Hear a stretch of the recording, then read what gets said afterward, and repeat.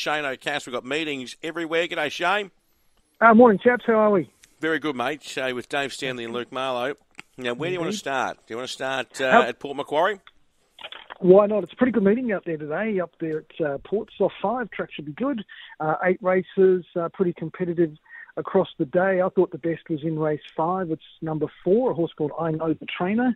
There's Paul Smith, who's the trainer there. Benny Looker, the rider, barrier 5. Now, this horse, guys, won its last 2 starts back in March and April very impressively. One at Grafton, one at Port Macquarie. Now, it resumed at Ballina on the 16th of December and was an absolute certainty beaten. It ran 6, that went up for an inside run. There were horses all over the place stopping in front of it. It was $21 that day, so obviously there's expecting some improvement from it. Now, the interesting point here is that second up form is 1 for 1, and that happened to be at Port Macquarie. So, look, I think everything now with Benny Looker taking the ride points to this mare winning. She's quite handy, so I would have thought around the $4 is spot on, in albeit quite a strong class too. But look, she's well bred. She's got a good trainer, good jockey, good draw. I think she's got the ability. The other one there is in race 1, number 3. It's called Powder Man, trained by Donna Grisdale, ridden by Johnny Grisdale.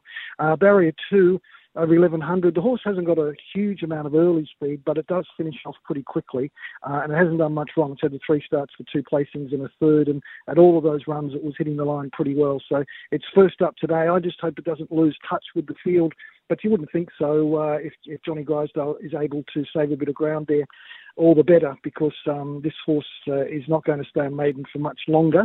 And my other one there, the last one, is in race 3, number 6. It's called Think and Bow You. One of Michaela Weir's, good draw, 1500. Now, this horse has got form around a horse that I'm sure both of you would know, and a lot of people would be putting in their black book, a horse called A Girl's Best Friend. Ran third to that filly at Coffs Harbour last start, and she won again the other day, and wow, she was pretty awesome. I think Mark Quinn setting her for the country championship. So that's a pretty strong form line, staying in a maiden there at Port. So the consistency of this gelding with the good barrier and the good draw could be his day today. And he's $7.220 the place. I would have thought he wouldn't be missing a place, but anyway, we'll see. And is that all for Port? Yeah, that's all for Port. Canterbury tonight's another good meeting. Hopefully the rain stays away. But look, a horse that I tipped last week that was scratched is my best, race 3, number 7, Deanne Andretti. Said it all last week. I mean, I know you agree, probably the both of you. She's the boom filly of the Ron Quinton stable. She's got to step up soon and start delivering. But look, I think she's better than the horses that are in that race tonight, and she's $4.60. So we're going to find out, because there shouldn't be too many excuses for her. You'd think she's going to get a nice little cart along in behind them in a fairly genuinely run race. And if the track's playing fair, which it has for quite a while, I think she should be getting home over the top of them. All right, it's perfect. Now, Shane, the nation's capital, have you had a look there? I haven't had a look at Canberra, but good luck to them. They've always got a good meeting down there. But no, I was a bit busy doing Canterbury tonight there, boys. Okay. While I've got Helping Hand and also Shane O'Cass, Marley, you're calling the meeting tonight at Canterbury. Do you want to throw out your best? Yeah, sure, Dave. I actually don't mind one in the first. The ride of James McDonald, the name escapes me, but if I bring up the field, I'll be able to... Is that Citizenship there, Lukey? No, I've gone the other way, Shane. I've gone the other way. Yeah, I mean, it trialled well, the Coolmore horse, most definitely. Yep. But I've gone with Step Aside. I think it'll spear to the front, very right, fit. Right. Yep. And I just think he might keep going. He's back in distance, which I don't mind, but I just like the fact he can control the race. Did you have any feel there?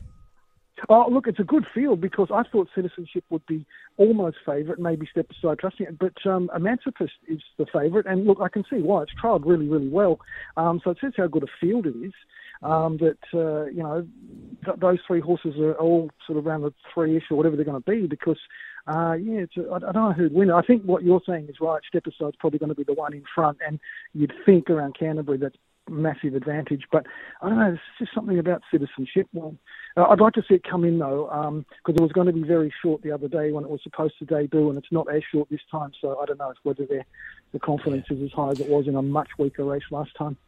Well, they were all waiting to back it. It was off the map early, and now it's heading back the other way. So it'll be interesting to see what the market does late there. I also thought that Outlawed would win race 2. Me too, absolutely. Yeah.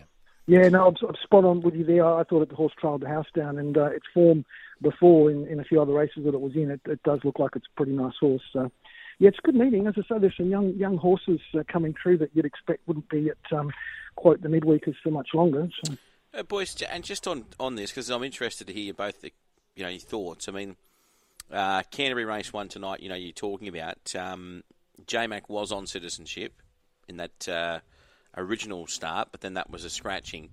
Now he jumps on, obviously, Step Aside. Do you guys read into that in regards to form, or do you look at it and go, well, actually, he probably had a pre-booking to Step Inside a couple of weeks ago, and that's just the way the cards have drawn? Or do you analyse it and go, well, hang on, if he really wanted to get on Citizenship, he probably could? I've got an opinion what happened there. Because Citizenship was scratched to avoid that wet track a week or so ago, I'd say that McDonald would have already been booked for the race. Yeah. On the other horse, because he would have been booked for Chris Waller in this race, and Citizenship, of course, is a Mar Eustace horse, so they might have come to him when he already was locked in. That's what I was thinking. But yeah. So it's not a case of if you're sitting at the pub, the Savo or the Tab, and you go, right, Macca's not on this, so he must think the other one's no good. It's not actually that at all. No. Yeah. It's a fact that they've just booked so far in advance. Yeah, I'm just speculating, but I think that's what could have happened. I think that's what does happen with you, and guys, Dave, that Chris Waller does put him on, sort of 2 weeks. And you're right, Citizenship may not have been down for this race, and when James McDonald took the ride for Step Aside, who he's ridden twice anyway. So, I tell you what, though, as good as J-Mac is, obviously, I like Tim Clark around Canterbury. Pretty happy to have Tim Clark on mine. Well, he had the wood on him yesterday in that sprint race, or that syndicate race. Timmy Clark, he got that horse home, centre fire, and you thought that 11:11 was going to go whoosh, didn't you? Yep.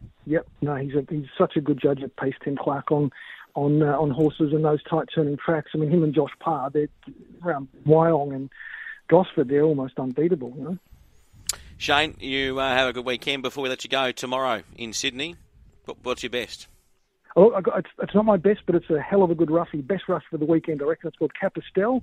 It's in race 7. Can't remember its number, but I remember its price. It's about $21. And it was a good run first up over way too short a trip at Canterbury. Have a good look at its record second up at Randwick, and have a look at what happens when Jason Collett gets on. I like it. Have a great day, Shane. Thanks, chaps.